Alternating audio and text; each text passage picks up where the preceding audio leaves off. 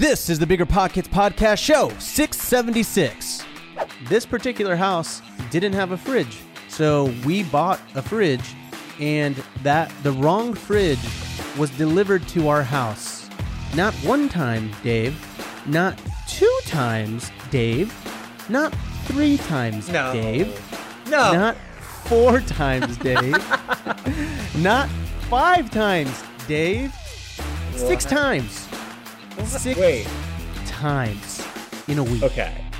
What's up, everybody? You got Rob here. We're shaking it up today. I'm joined here by my co-host, Dave Meyer, as we go through the triumphs and tribulations and victories and downfalls of my short-term rental portfolio, completely transparent and out there for the world to learn from. How's it going, Dave? Great. Thanks for having me. I am very excited to be here because even though I come on and I do bigger news, you and I have never hosted a show together. This is the inaugural journey of Dave and Rob. I know, the beginning of a budding bromance, as they say.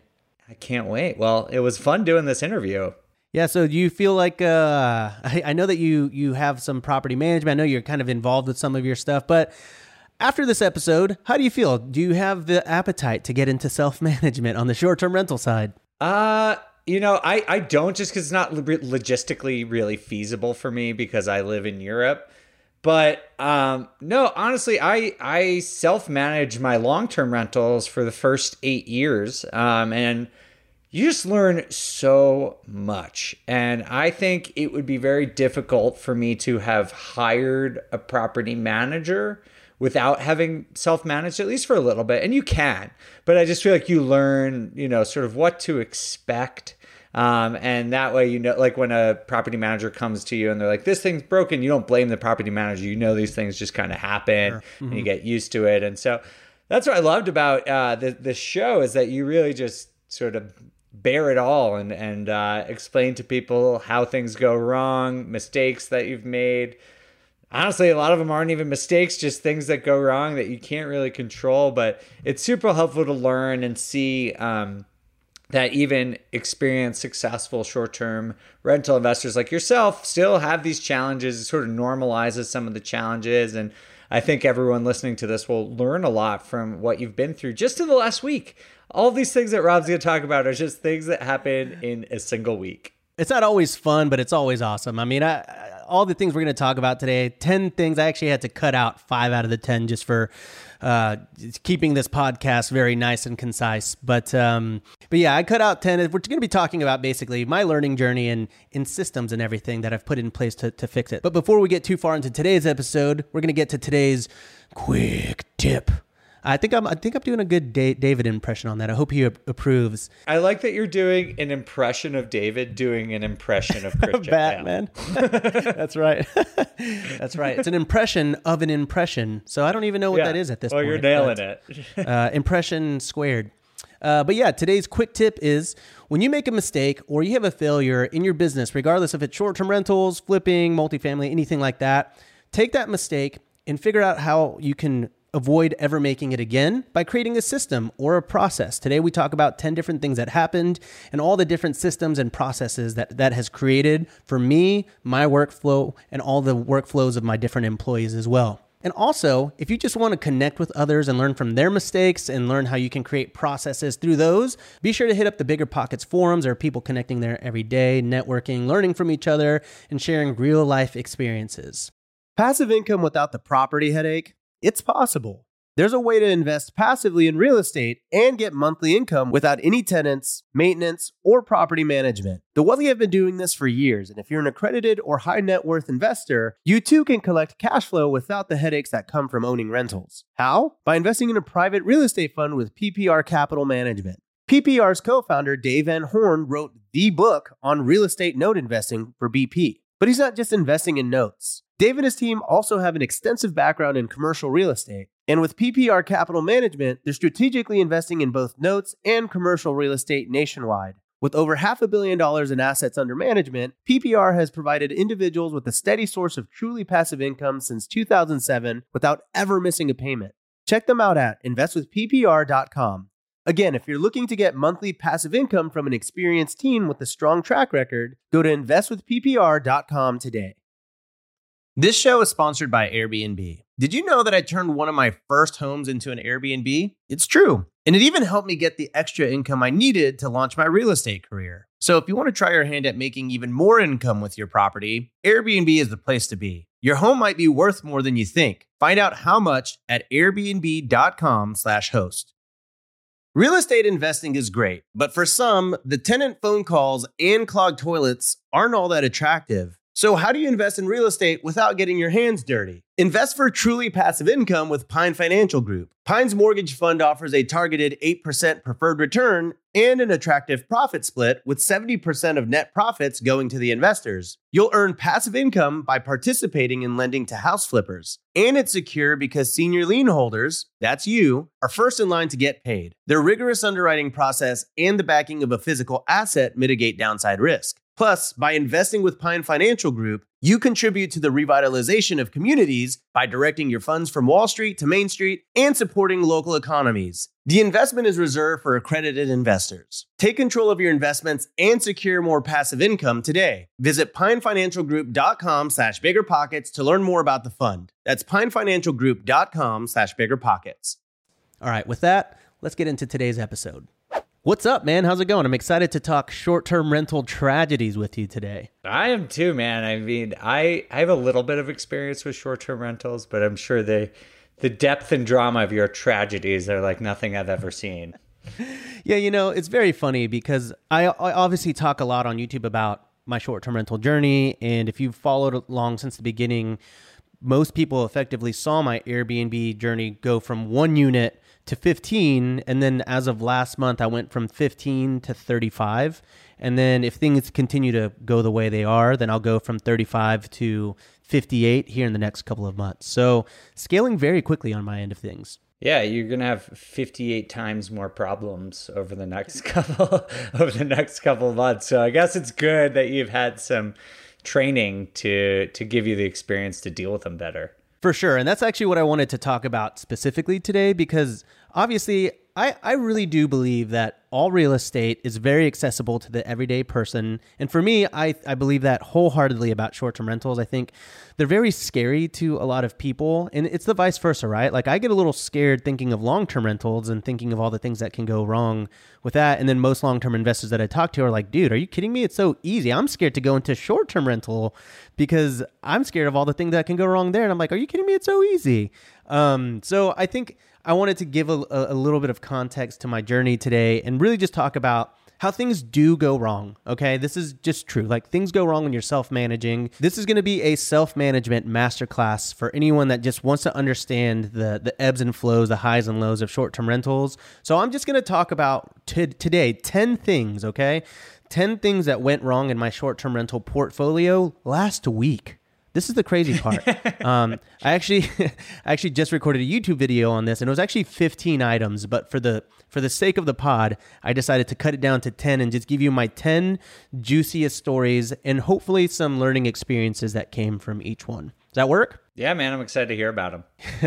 Well, don't be too excited. I mean, I'll have a little bit of sweat and PTSD throughout this episode, but it's okay. We're gonna take it item by item here. So let's start with number one. Number one was a story of guests that locked themselves out of my property. Now, typically, when you're in the short-term rental game, you try to do your best to automate the idea of check-ins. You don't want to be there checking people in. I mean, obviously, that's a very nice amenity if that's what you want to do. But when you have 15, I just can't hire 15 people to be there at the door.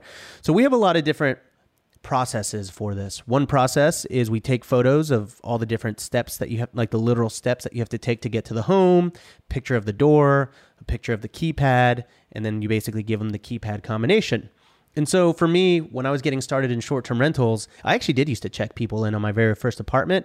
And then I figured out the idea of a keypad or like a lockbox. And then I figured out that you can do an electric keypad. And I was like, man, this is awesome. And then now it even goes one step further, Dave, where you can actually do a keypad that syncs up with your property management system. And every single time a guest checks in, it changes the code for every single reservation to the last 4 digits of that guest's phone number. So it makes it very, very easy. What kind of self-check-in stuff are you doing on your property? That's actually what I have, but I have a professional management company. I live in Europe, and I have automated as much as physically possible, and I pay for it. It definitely costs a lot, but one of the benefits is having that kind of technology. So, I mean, given that you are, about all this stuff, how did they lock themselves out? Right. So this is where it gets very interesting. I've done this for 5 years. I've never really been in this specific situation. So basically, even though I have an electronic keypad, there is a deadbolt on the handle under it. So the guest left, and then they came back and they said, hey, the code isn't working. And I was like, well, that's probably not true, because the code was working the whole stay. It's been a week. And they're like, I don't know. And then they're like, I hear it, but it's not actually doing it. We still can't get in. And then they're like, it's possible that we locked the deadbolt. And I was like, oh, well, yeah, I mean, if you mentioned it, then that you probably know that that's the case, right? So I'm like, oh, okay, it's no big deal. Like, let's just, make sure it doesn't move. And they're like, no, it doesn't move. And I was like, all right, well, good news. I actually have another lock downstairs. There's a back door entrance where you can get into the home. And so she's like, great, fantastic. Like, shoot me the codes over to that. And I said, great. So all good. This is a Sunday. And let me just say, Dave, I really pride myself on managing my places like 1 to 2, sometimes 3 hours a week. Like, it's very minimal. And that was not true for this last week. That'll probably be obvious as I move through every single one. But basically, it's a Sunday. I'm trying to have dinner and make lunch and all that type of stuff. And then basically she calls me and she says, hey, that code is not working either. And then I was like, well, I mean, I'm looking at my app and it actually says it's unlocked. And she's like, no, we hear it unlocking, but the door isn't unlocking. And they're like, come to think of it, she's like, I actually think I left at a different time than the other people in my group. This was a 13-person group. And I think that they might have locked the deadbolt. And I was like, well, you're there with 13 people right now. Do you think, maybe just confirm? And she's like, yep, that's what happened. Do you have a key? And I was like, well, I don't, because typically the other door is the fail safe. I was like, how did you leave? How did you lock yourself out? And she basically was like, oh yeah, we left through the garage. We locked both the deadbolts and we left through the garage. We weren't really thinking. And so she's like, I'm so sorry for the inconvenience. This is totally on us. And I was like, oh, okay, well, hey, let me get my handyman over. He's pretty good at getting into my house. He always finds a way. He comes out there and he basically says, hey man, yeah, confirmed. They did lock both of the deadbolts. And he's like, I can try to get into the garage, but it's probably going to break if I do. And then I was like, all right, well, give it a shot and let me know. So he called me back 5 minutes later. He's like, there is no way I can get in without breaking your garage. And I was like, oh, shoot. So at this point, it's been an hour. And these are 13 guests sitting outside of my home. And, they're getting a little antsy. I'm like, I'm so sorry. Obviously, even though it's their fault, I'm like, let me help you. I'm going to get this taken care of. And I'm just going above and beyond to help them out as much as I can. So basically, I call a locksmith, Dave. And the locksmith, I call 4 of them, and they're all going to be $250 to $300. And I was like, okay, well, that's the tax, right? The dummy tax for me. So I was like, okay, better than breaking your garage. It is better than breaking my garage. Cheaper. So here's where it gets really spicy.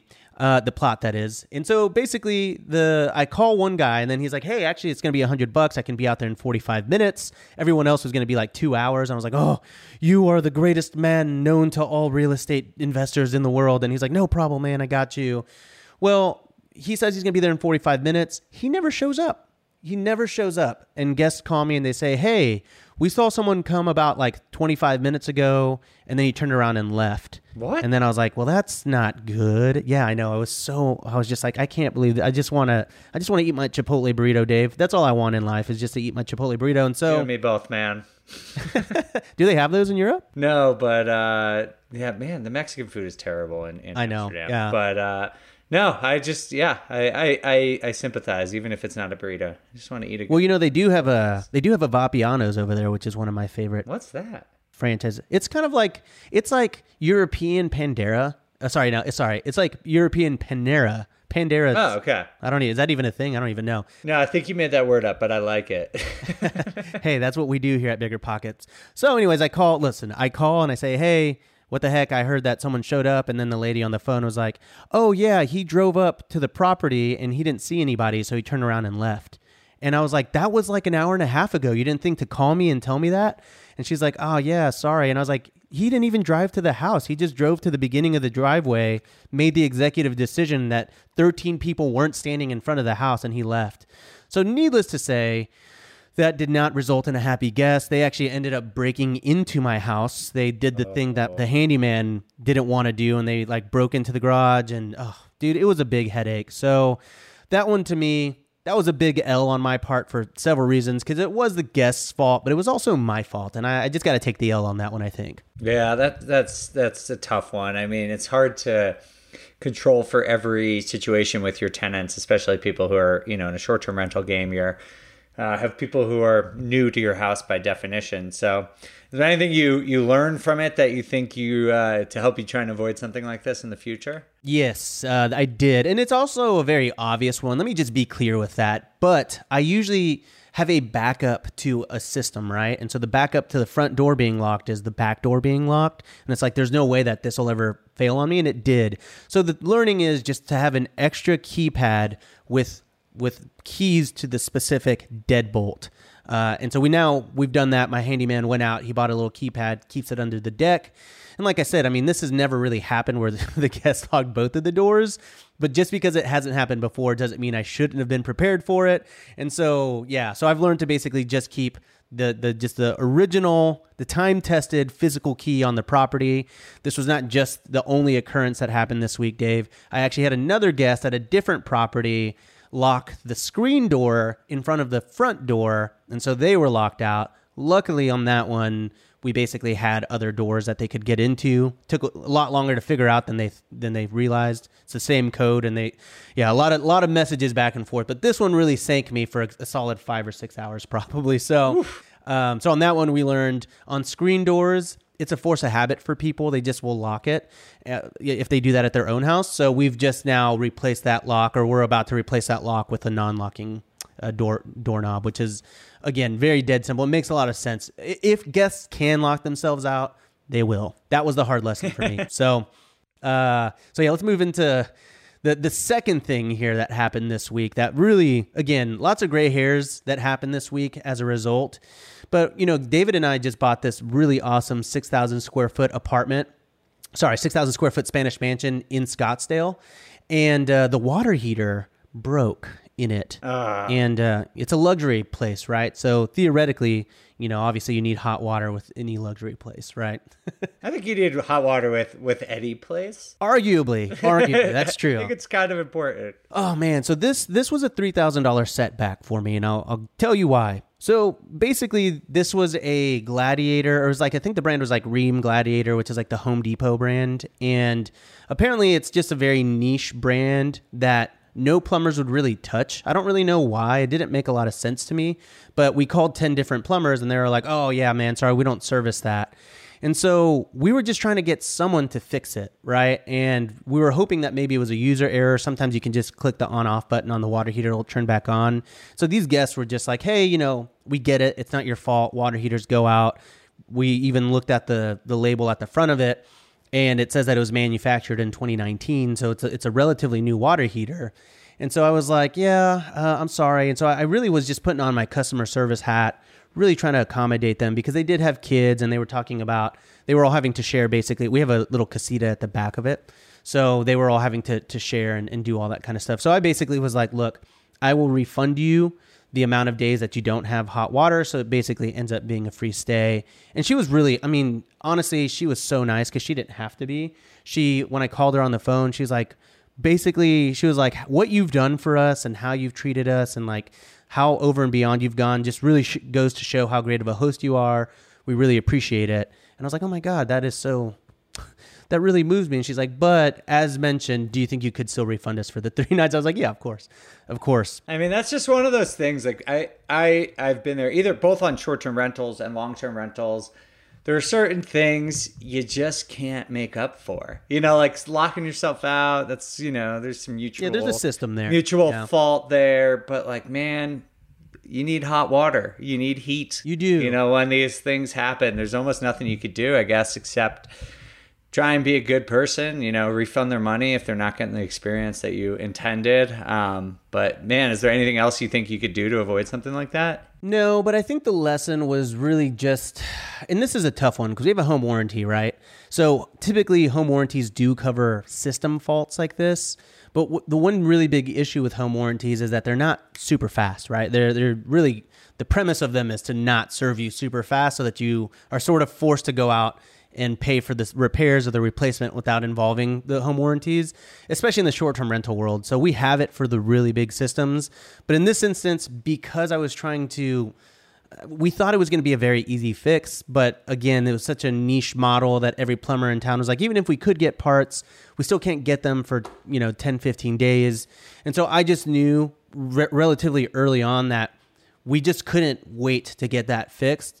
And I think the thing that I could have done faster is just knowing that water heaters are not necessarily super expensive, right? And so I could have just replaced that right from the get-go.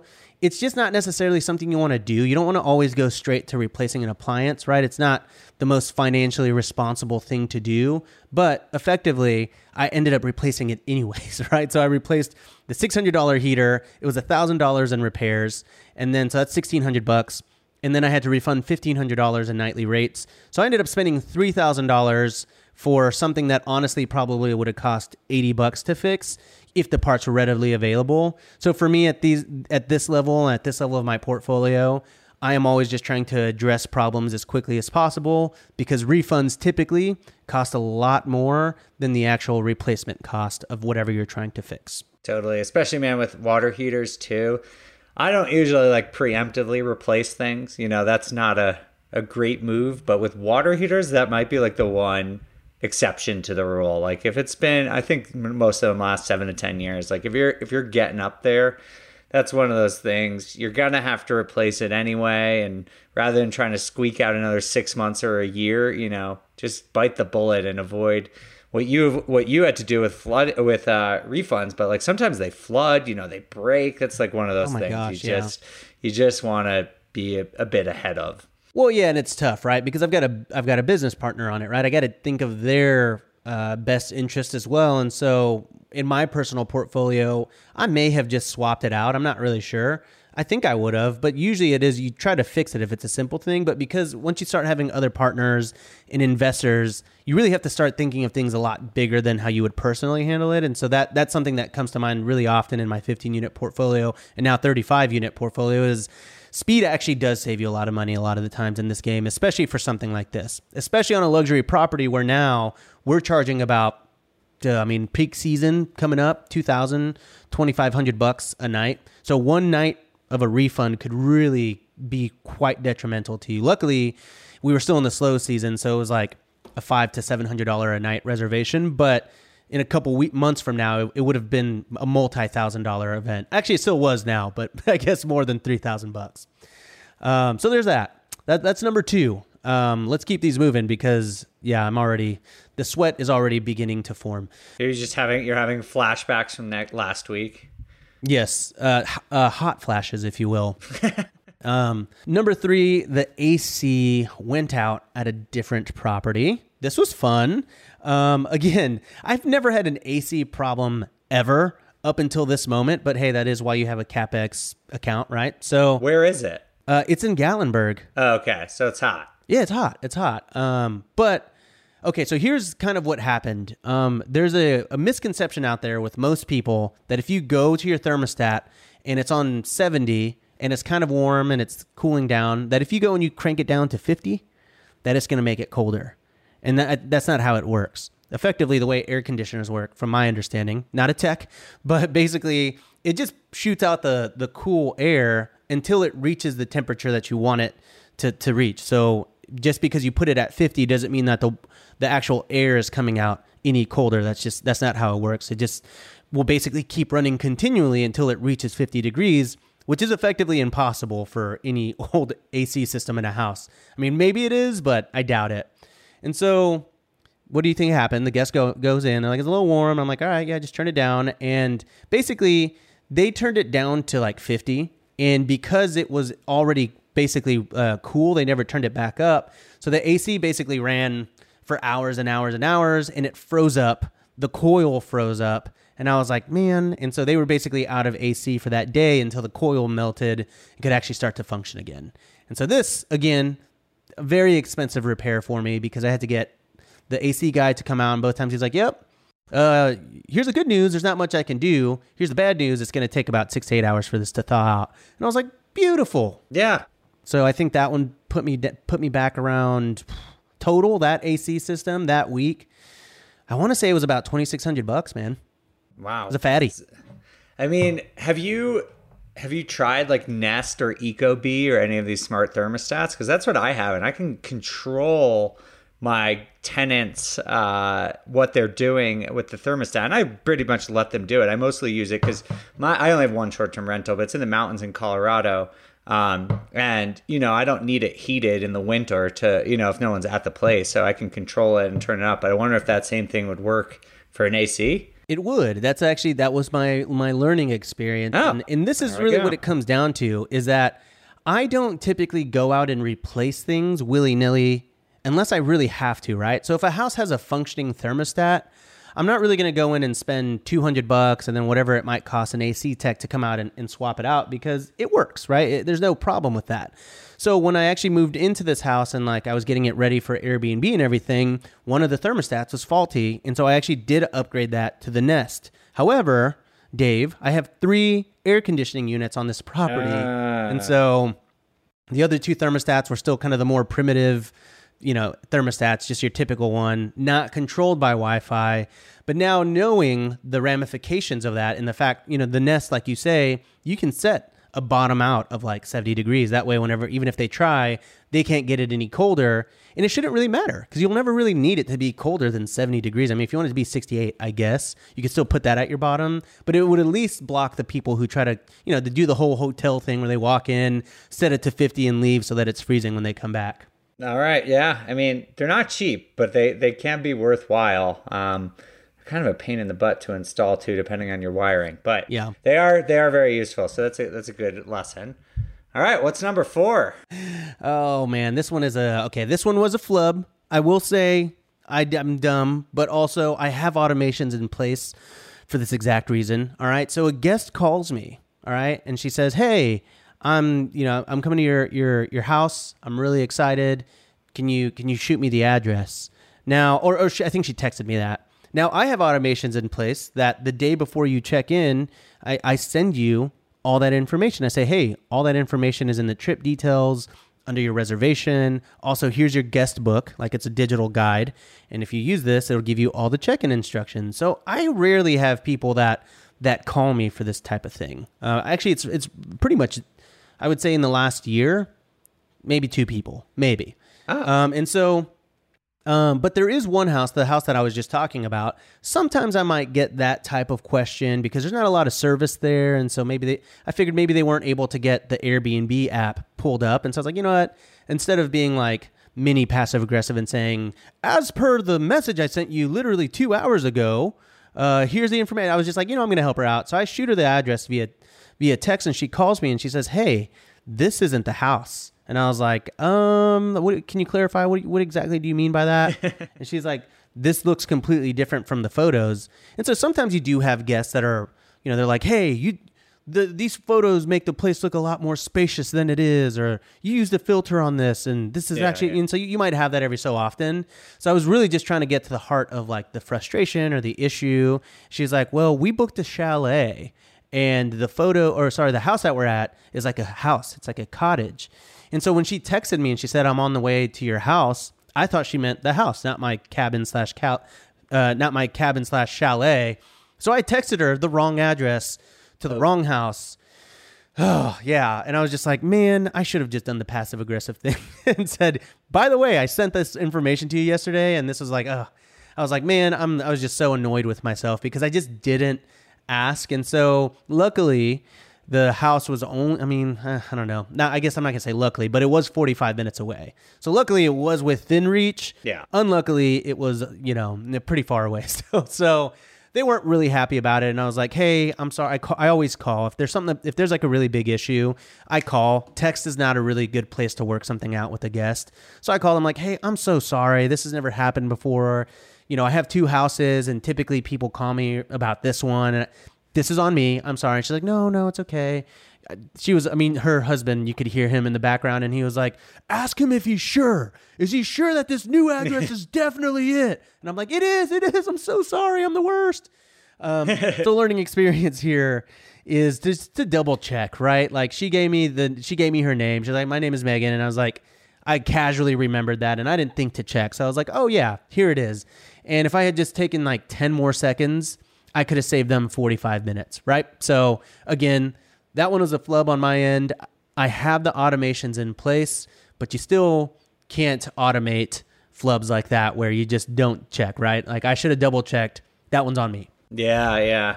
I mean, as being on the receiving end of those passive aggressive host emails recently, I do think they do it for a reason. Like I've asked that question that they've definitely sent me the answer to, and they're like, just check your housing book. And I'm like, oh yeah, I should do that. And then when you read it, it's like, actually the host put in a lot of time into this and I should have probably read it like an adult instead of just sending the host questions.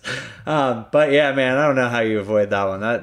That's just we're all human kind of thing. It just happens. Well, yeah, and I'm busy too, right? So I'm like living my life and I automate this for the sole purpose of not having to deal with this kind of stuff. And my assistant helps me with all this too. And I think she was just busy. And whenever I can, you know what? My phone number's on the account. So she reached out to me and I was like, all right, I'm just going to make this super easy. Boom, boom, boom.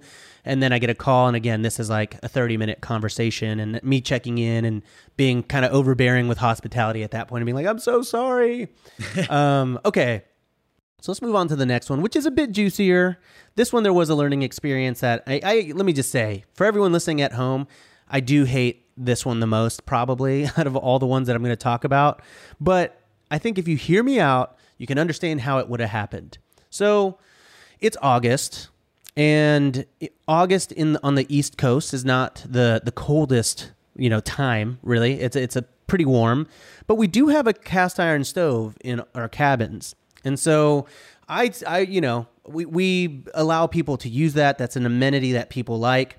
We had a guest who wanted to light a fire in the cast iron stove in the middle of August when it was like 95 degrees, maybe 98 degrees and completely humid. So already that's just a weird scenario that isn't going to happen. But effectively, when they opened the cast iron stove, there was like a pair of blue jays in there. What? Like the birds. Like living in there? No. Oh. No, they were dead. Dying in there. Oh yeah. I mean, we don't. No. They looked relatively fresh. Like they weren't like I don't know, rigor mortis or anything like. Wait, how did they get in there? Well, because there's a flue that goes out to the roof, and so they made a nest. Yes, exactly. Yeah. So they made a nest. And basically, I guess the nest fell through because you could see, and they couldn't. Poor little things could not make their way out, which is that's how it works. So a little sad, honestly. Yeah, it is sad. So that one is just kind of like we had to apologize. I'm like, I'm so sorry. Like, please understand. Typically people don't use this, so we don't open it. Like my cleaners, it is their job to check the cast iron stove literally between every stay whenever it's being used, but when it's not being used, it stays empty, right? I've had many cast iron stoves, I've had chimneys. This is not something that's really ever happened. And so learning experience for all of us. And it's, hey, just because a space isn't being used does not mean that you shouldn't check it. And for the most part, it is actually on our cleaning list to check unused spaces like coffee makers, microwaves, cabinets, closets, garages, all that kind of stuff is checked. But a cast iron stove is really more of an aesthetic thing for that part of the year. And so and also, like I said, my cleaner, she's like effectively sweating when she's in there because it's hot outside and she doesn't like blast the AC on or anything to be respectful and everything. So she didn't check. So now our learning experience from this is, hey, literally every nook and cranny of the house must be checked very diligently first thing before you ever leave the house. So that now it is part of our cleaning routine to check for dead blue jays. Wow. I mean, everyone out there, make sure check for dead blue jays. Very important part of your checklist. Honestly, I have a like a similar kind of thing, like a wood burning stove, and I would never even think about that, especially in the summer. Yeah. I don't think anyone's checking in there. I mean, who's starting a fire when it's already so hot? But people want to do it. It's tough. It's a learning situation, though. Right. Well, and here's the deal. Regardless of whether it was hot or not, there were blue jays in there. And so if we had gotten to October and no one would ever have opened it, there still would have been blue jays in there, right? So True. At some point, the other shoe was going to drop.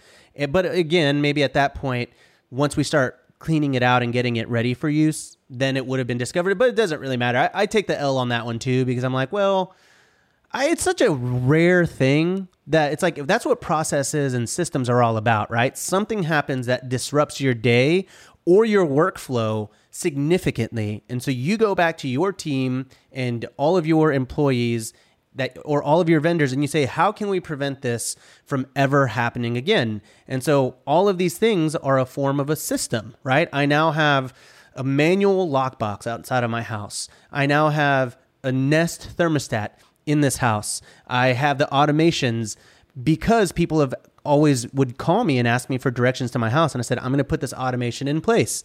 That one obviously failed on me that one time, but that has stopped this problem from happening.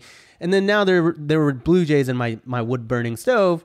And so it disrupted my Sunday or my Saturday. And I'm like, this will never happen again. And here's what I'm going to do to make sure. So if you're listening to this at home, please don't judge. I mean, this really still happens at a large scale, especially with 35 units. This is just another week for us. Stuff like this goes wrong all the time. And then we just say, all right, this can never happen again. Let's fix it.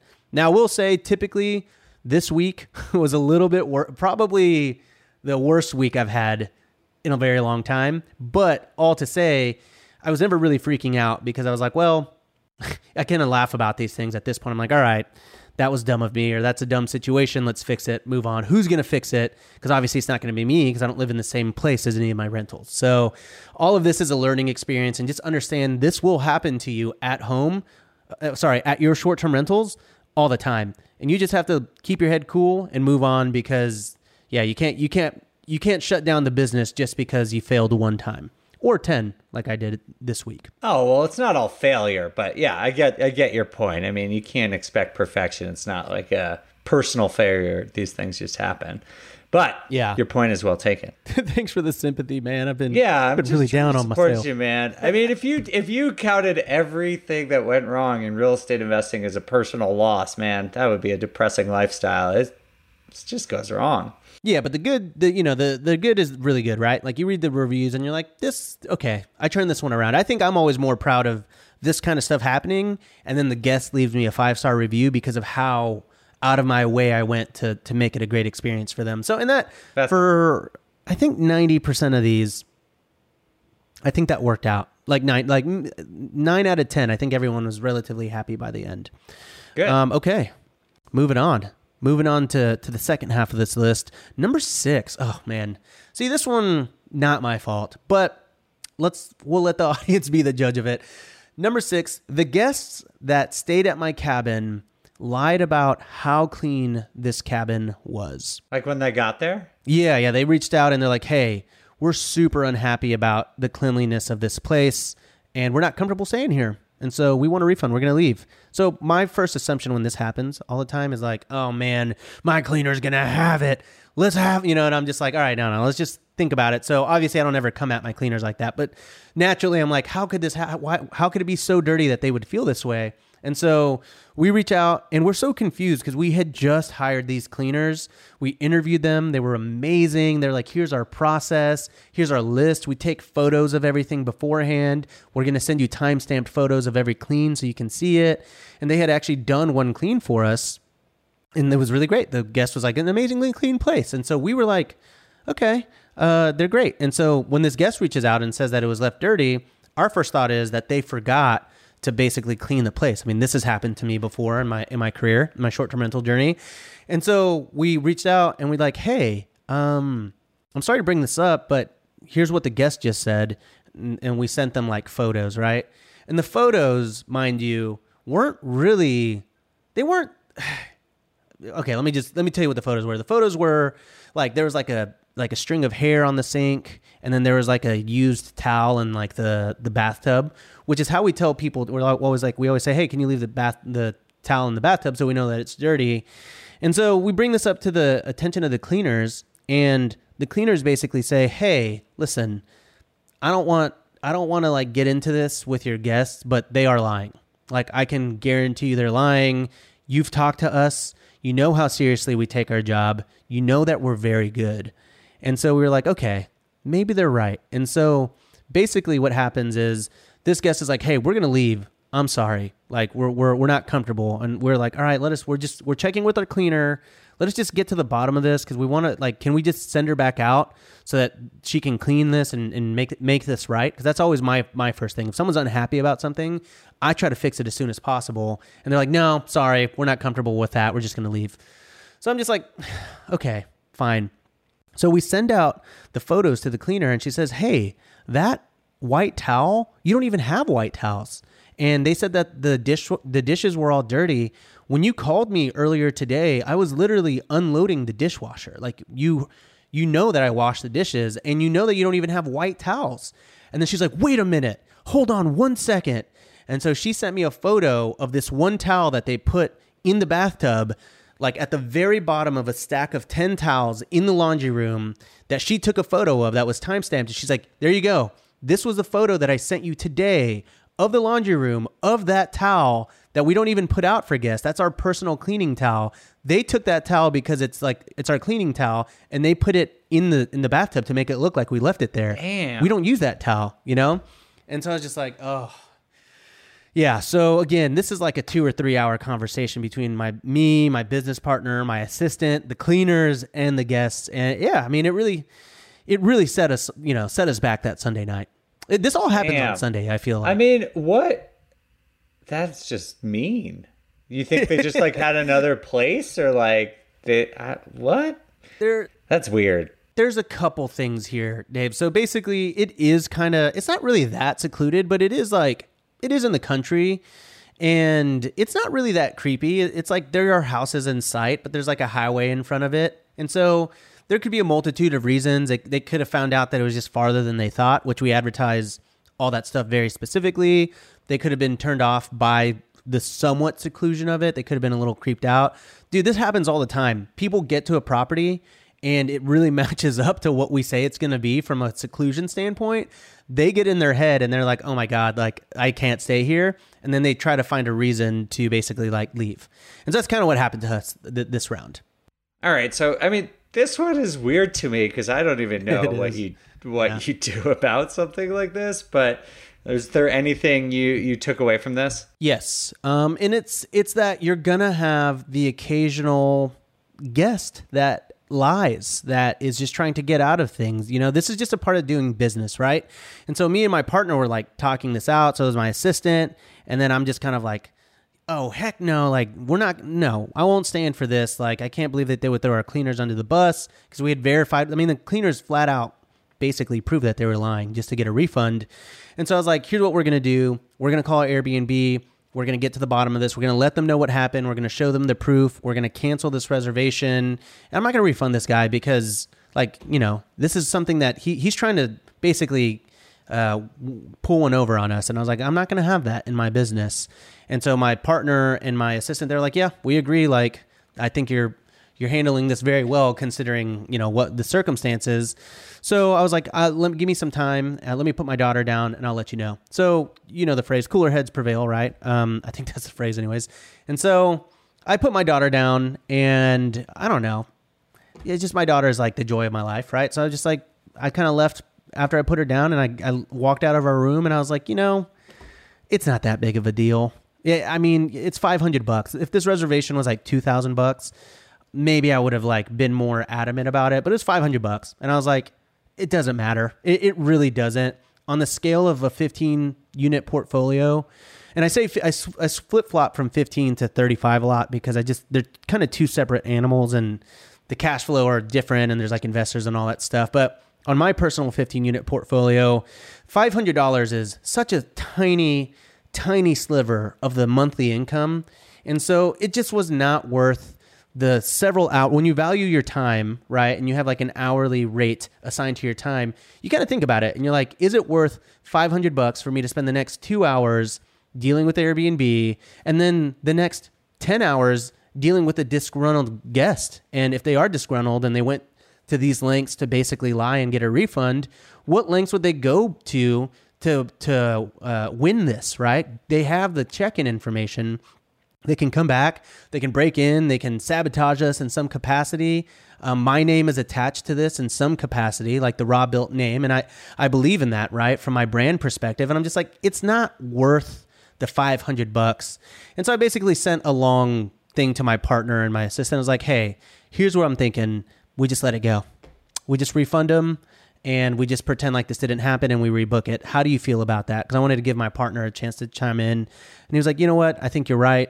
Every so often we're going to have a guest like this and it doesn't happen really ever. And so because it's the first time this has ever happened, let's just take the L and move on. I was like, great. And you know what? I slept much better that night. Yeah, man. I mean, I think that's such a good lesson because this happens in so many different things in real estate, just when you're dealing with tenants or just, it's not even necessarily with tenants. It's like you get yourself worked up about short-term things, whether it's how a long-term rental guest leaves your place or a short-term rental place. And honestly, you got to just take a look at the long view, man. And, of course, you don't want to let people take advantage of you and you don't want to be sloppy with the way you handle your expenses. But at the end of the day, man, you invest in real estate to make your life better. And if it's stressing you out, it's just not worth it. So right. Luckily, like you said, cooler heads prevail and you just have to think about long-term view, think about how you can avoid it avoid these situations in the long term, but not get yourself too worked up about any individual problem. Well, I'm curious on your side of things, because I know you have a lot of rentals and I know you talked about how you have a property manager on your short-term rental. What's that like? I mean, that's got to be pretty relaxing, right? Like, does everyone manage your properties or do you do any self-management? Well, for my rentals, I did self-management for 8 years. So I was doing that for quite a while. But when I moved to Europe, I've outsourced most of my management of my long-term rentals. I actually still do a lot of the leasing. I do a lot of the legal stuff, like negotiating new leases, setting the prices, that kind of stuff. But I have someone do maintenance essentially for me and turning the properties. With the short-term rental, I'm pretty hands-off. They come to me, there's like certain dollar thresholds where it's basically like, if the expense is going to be over $200, they need my verbal approval. So they'll call me or email me, and that's super easy. But for the most part, I've never talked to a short-term rental tenant ever. I've had the place for 4 years. So, so that's makes it a little bit easier.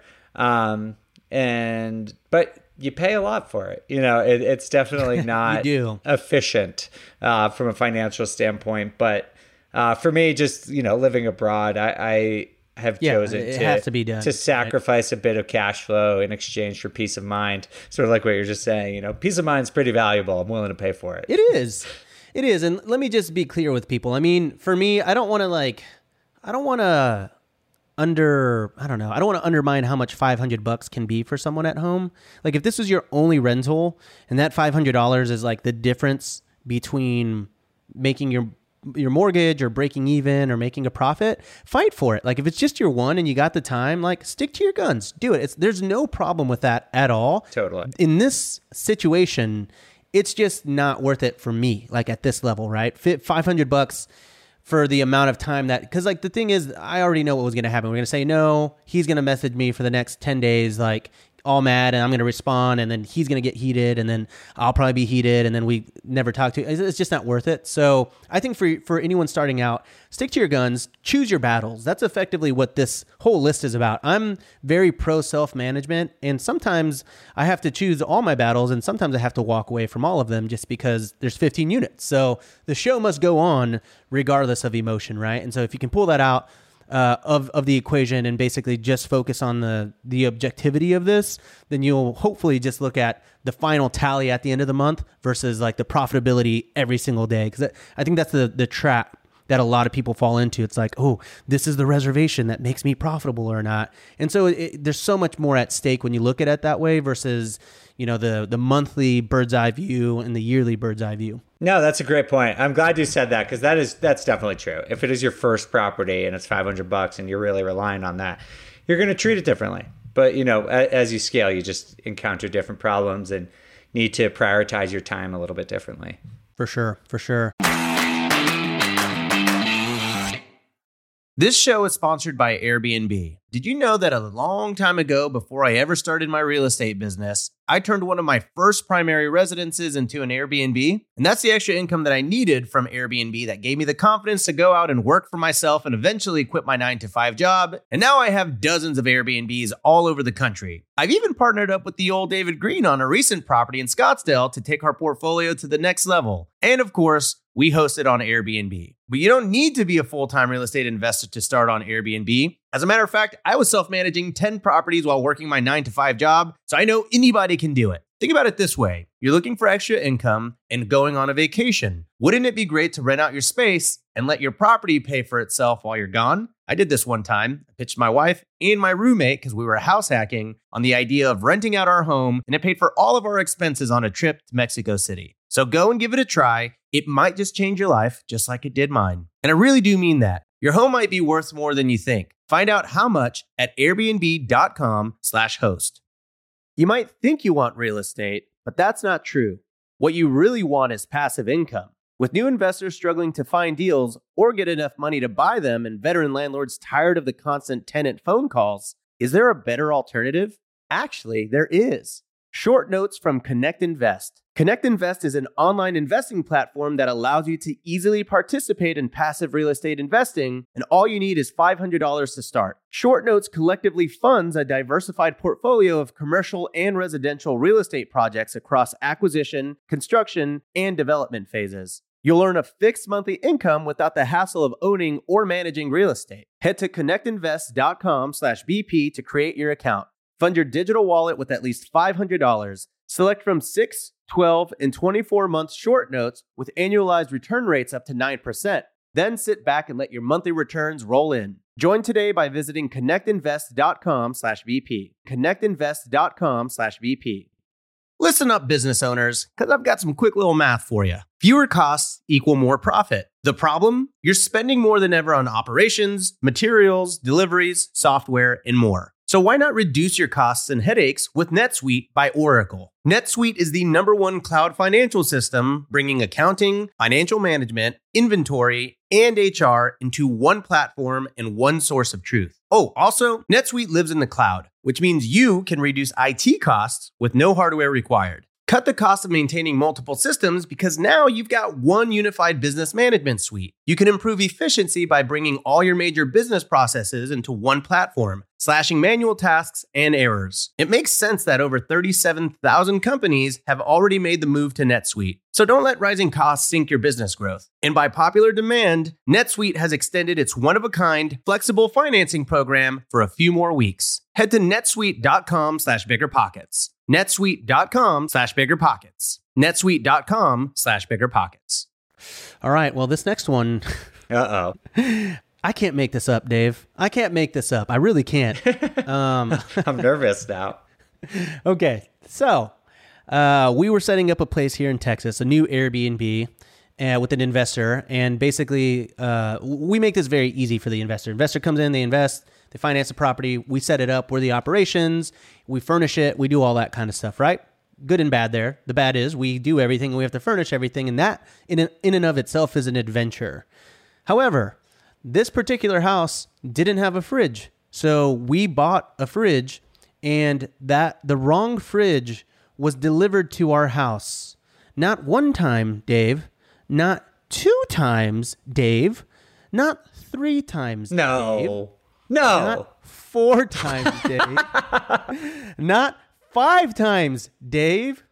What? 6 times. What? 6 Wait. times. Okay. In a week. Wait, is it the same fridge they keep trying to deliver, or did you have 6 different fridges delivered? 6 different fridges. They were wrong. We had the right one at first. That one came in, it was broken. They sent it back. They sent another one. That one wasn't counter depth, so it stuck out like a foot because they were like, hey, this one should fit exactly the same specifications. We're out of the other one. Then they didn't show up, and then they did show up. So six deliveries later, we finally have a fridge. Oh my God. Oh man, I felt so bad, dude. I felt so bad for my business partner. He's like the operations guy. He was there handling it. And man, I mean, we should have been done with this like in a week, but it took 2 weeks. He was there for a whole week. And then they would say, hey, we're going to deliver it tomorrow. And so he would drive an hour and a half the night before to go wait. And then the morning of, they would say, hey, just kidding. We're going to reschedule this to tomorrow. And so he'd be like, okay, well, I'm just going to stay the night. And then he would stay the night, and they still wouldn't like come and deliver the fridge. And then they did, and then it was the wrong fridge. Dude, oh my! I cannot. Dude, this is not an exaggeration. Like every day, he would text me. He was like, "All right, we're on fridge delivery number 4 now, number 5." And then, oh man, I felt so bad. So no learning experiences here. This is just one of those. Just a really annoying situation. Yeah. Yep. I guess this is just part of the like appliance supply chain issue, right? Like, it is. It's tough to get anything right now. So if anything goes wrong, I feel like it just cascades and sets off this chain of events where it's like super hard. It's not like you can just drive to Home Depot anymore and just like snag a new fridge. It's just like you could be waiting another couple of weeks. I mean, I can't say this is a learning experience because this isn't logical. It's just, it was the perfect storm of stuff, right? The only thing that we could have done differently was rent our own truck, go to Home Depot or Lowe's, pick out the correct fridge, hope that it was in stock, put it in the truck, hire someone to help us unload it and install it in the house. Like that's the only thing that we could have possibly done a little bit different, but it doesn't, logically you would have expected after like the second mishap that the fridge would have come. So it's like bad luck, just bad luck on this, especially since it happened on the same week as all this other stuff. Yeah. I mean, honestly, I think that's actually a really interesting point because it's like we're talking about how to prevent these things and lessons learned, but sometimes you just got to say like, I did the highest probability thing and it didn't work out. Yep. And that's okay. Like you're going to have to deal with these things. Cause like if you, like what you did, what you're saying you could do as an alternative, it's just not really practical, like to do that for everything. So it's just like, you got to be like, this stinks.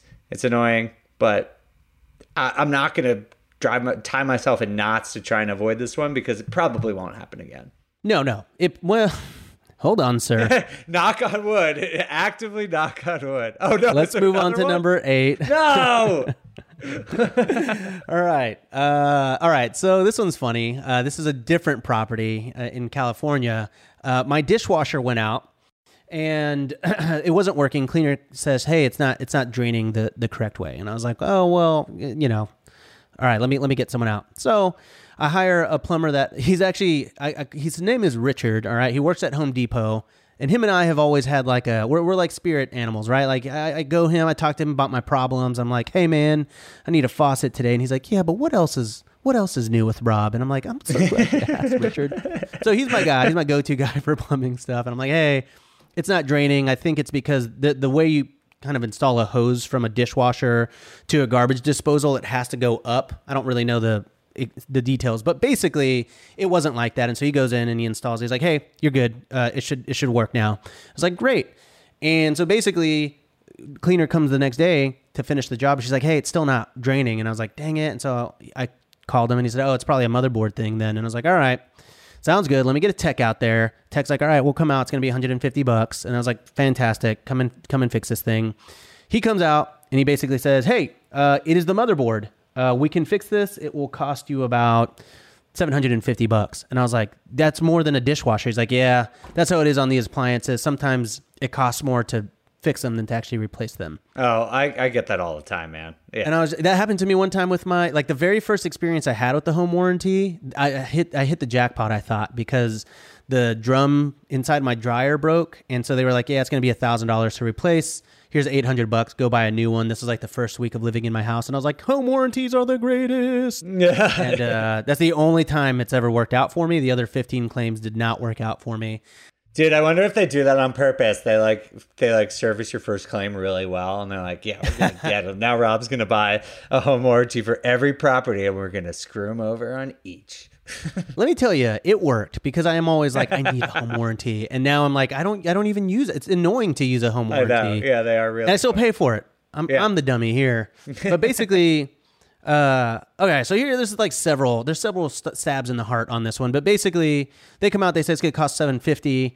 This is like, the Boyz II Men, like, how do I say goodbye? Because this dishwasher I got for free. Is this like a known thing? Oh, I don't know. We're not going to get into my singing voice now. I've got nothing prepared. I'm impressed. Yes. All right. So basically, I'm like real sad to say goodbye to this dishwasher, because I got it for free off of Craigslist like 6 years ago. It was a stainless steel one. I was like, oh my God, me and my wife were so broke. And we're like, we got a brand new stainless steel dishwasher. So it really did live its life. It lived a full life, okay? Like my final talk to this thing, I'm like, you wash dishes really well, and I'll always be thankful for the service you provided to this family. So this dishwasher is null and void. And I was like, man, I should call my home warranty. I was like, oh, I don't have a home warranty on this. No big deal. So fast forward, I buy the dishwasher for this short-term rental because the guest is like, hey, your dishwasher, I was like, hey, it's broken, but are you cool to hand wash your dishes until I get the dishwasher? Is that cool? And he's like, yeah, man, but definitely get it in here because I'm going to use it. And I was like, all right, cool. So I order it. They deliver the dishwasher, Dave. The dishwasher is broken. It won't open. So they call me and they say, hey, I'm so sorry. It's broken. We have to send you a new one. And I was like, put it on my tab. So they send it out. And then I'm like, all right, they're going to deliver it. Several days go by and I'm like, they still don't deliver it. And I call back. I'm like, hey, you didn't re-deliver it. And they're like, oh yeah, sorry. We just a little life pro tip. We always tell you that we're going to re-deliver it, but you have to call to do that, to initiate it. And I was like, all right, fantastic. They send out the new dishwasher. The delivery guy, basically, I don't really know what happens, but he gets into a screaming match with his manager, and the guest was like, I don't know, man, it was so weird. He was on the phone with his manager, and his manager was like, do your job. And he's like, no, you do your job. And they're fighting back and forth. So basically the guy leaves. He's like, I'm not going to install this dishwasher. And I was like, great. So I actually don't know if this dishwasher, I don't think it's been delivered yet.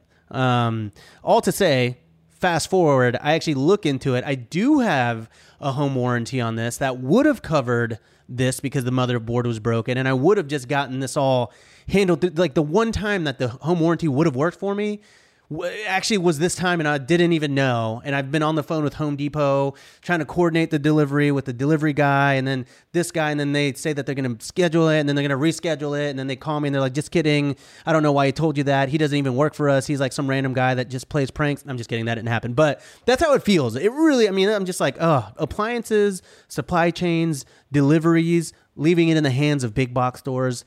Dave, just didn't work out for me. No lesson to be learned here other than don't buy new appliances. Get them for free on Craigslist. They last a lot longer. Yeah, for sure. Wow. I was going to say, not likely to happen again, but you proved me wrong in the course of 1 second. Oh, man. All right. Two more, and then I'll leave us with an encouraging word to inspire people back into self-management. I promise. All right. What do you got? Our pool at our motel was days from ruin. What do you mean? I don't even know how to... Okay, so basically an inspector, we bought this motel, inspector comes out, he's like, hey, the chlorine you're using is illegal. And we're like, oh, that's fun. Thank you for letting us know. So we have to empty the pool. It wasn't in use. It was already shut down. It needed maintenance anyways. But basically, we have to empty out the pool, which is a hard thing to do. The filter, the pumps that are broken, like I said, it was already shut down. And basically, we empty out the pool. The previous, not the person who sold us the motel, but the person before that, runs into the hotel and is like, hey, you can't have the pool empty. And we're like, why? And they're like, we just installed a new liner. The last time that we did this, like the liner tore and the walls caved in and it cost us $20,000 to fix. You have to fill it up with water as soon as possible. And we're like, okay, all right, like, hold on, we're going to do our best. And so basically we try to fill it up with water. The pumps are broken. So we have to go and get the water hauled in professionally from some random company like an hour and a half away to fill up this pool.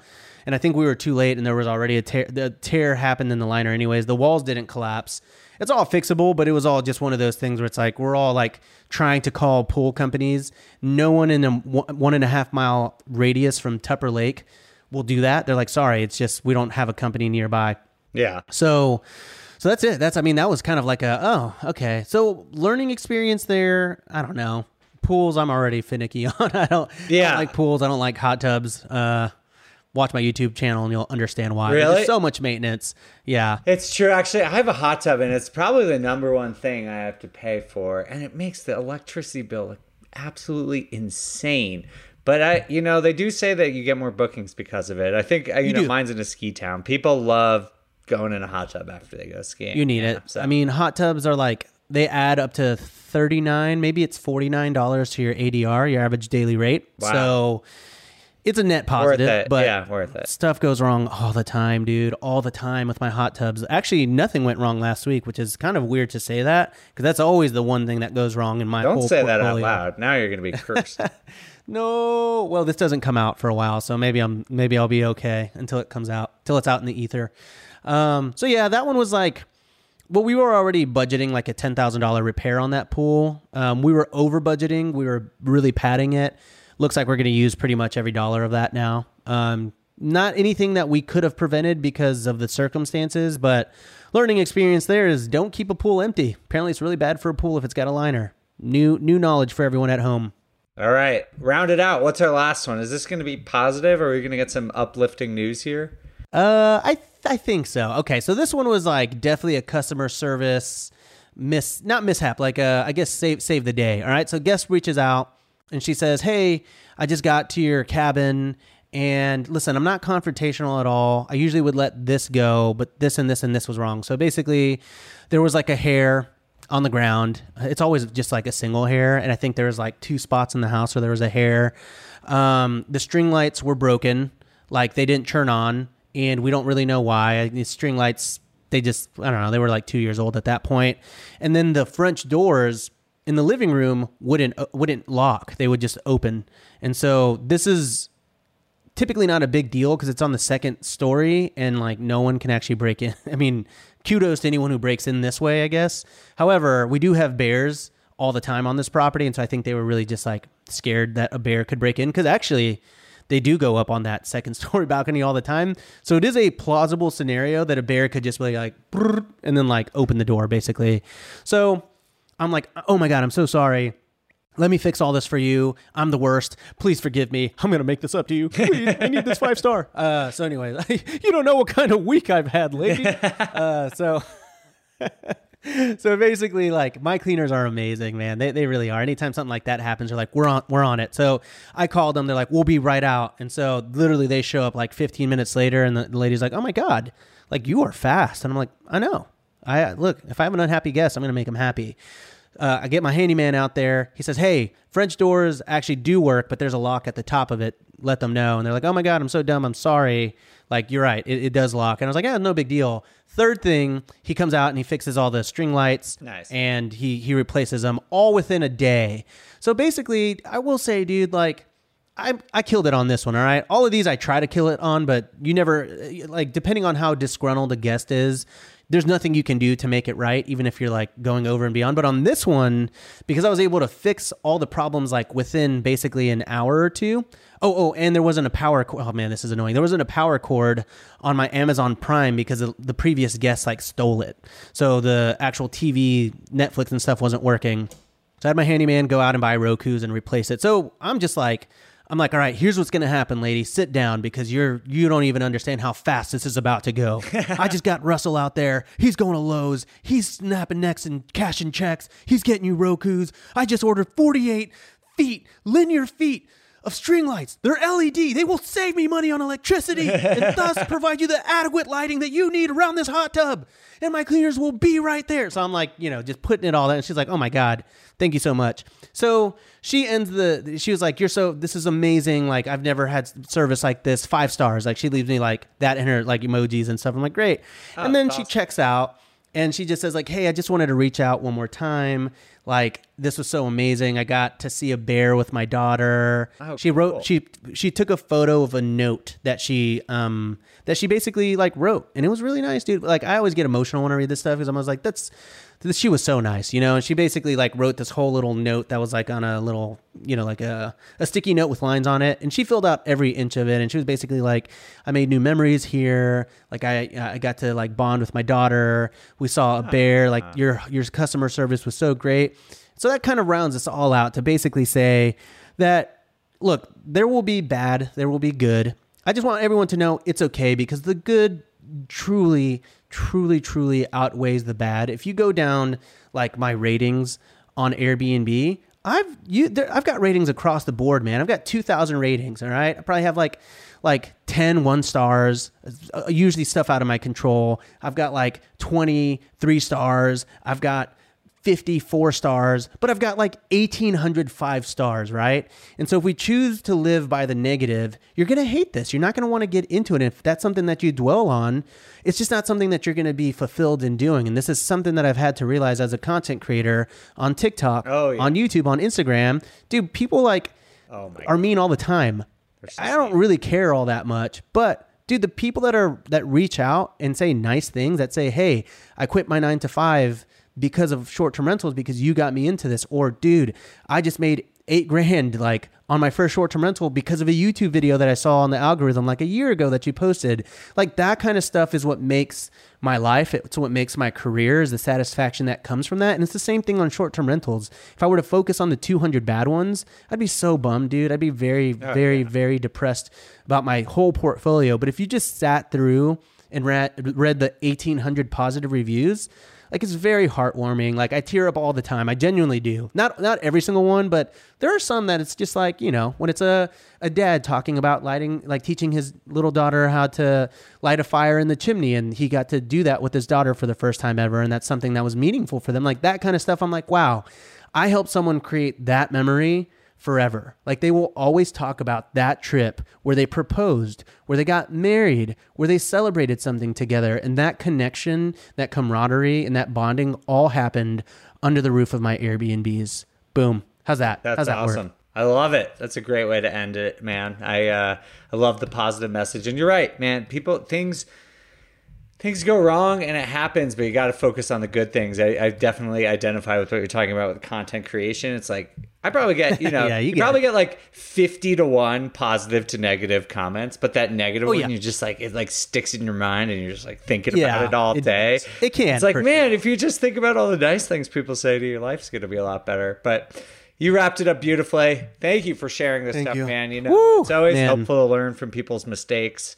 And not always mistakes, just hard times. It's good to know. I mean, a lot of these were, I'll be very honest about it. A lot of things were things that I could have implemented sooner and all that stuff, but that is the point of today's episode. And it's like, I'm not perfect. I'm very successful in this industry. Like, I teach people how to do this. And honestly, like, I just had something happen today on this list. Like, the lady finally left me the review. She called it an epic failure, all this stuff. I posted it to my Host Camp Facebook group. And I'm like, guys, even Papa Bear fails sometimes. I failed this one, but I learned, and here's what I learned. Boom, boom, boom. And everyone's like, thank you. I appreciate it. So that's what I'm here to do. I'm here to like learn the hard way so people can learn the easy way. And I know that's something you could probably relate with. Yeah, absolutely, man. Well, thank you for sharing, and thanks for having me on to follow your journey a little bit. We got to do more of these. I love it. I had a lot of fun. Same. I'm whenever you need me, I'll be around. Awesome, man. Well, Dave, if anyone wants to find out more about you, where can they connect with you? Where can they learn more about you? Yeah, I mean, you could do it in 2 places. One is I am the host of a Bigger Pockets podcast called On the Market, where we talk about the data, news, and trends that investors should be following to make informed investing decisions. And also, you can find me on Instagram, where I'm at The Data Deli. Awesome. And everyone, you can find me over on YouTube at Rob Built. There's a lot of misinformation out there. People that think it's Robuilt, but it's Robuilt, Robuilt. You can find me on Instagram at Robuilt. Just kidding, Robuilt. And if you want to see me dance and get nerdy, follow me on the old TikTok at Robuilto. There's just add an O at the end because someone snapped Robuilt for me and they wanted like 18 grand for it. What a jerk. I mean, I guess people do that all the time, but it's fine. It was my domain. They're like, hey, I see you own Robuilt.co. Would you like to buy Robuilt.com for $18,000? And I was like, I like .co. It was $8.99. Well, thank you very much. What's a good call out for this? This is Rob for, I don't know. David's so much better at this. Yeah, he is good at it, man. I don't know. All right, how about this? This is Rob for Dave. We're all missing David Green wherever he's at around the world. Meyer, signing out. Goodbye.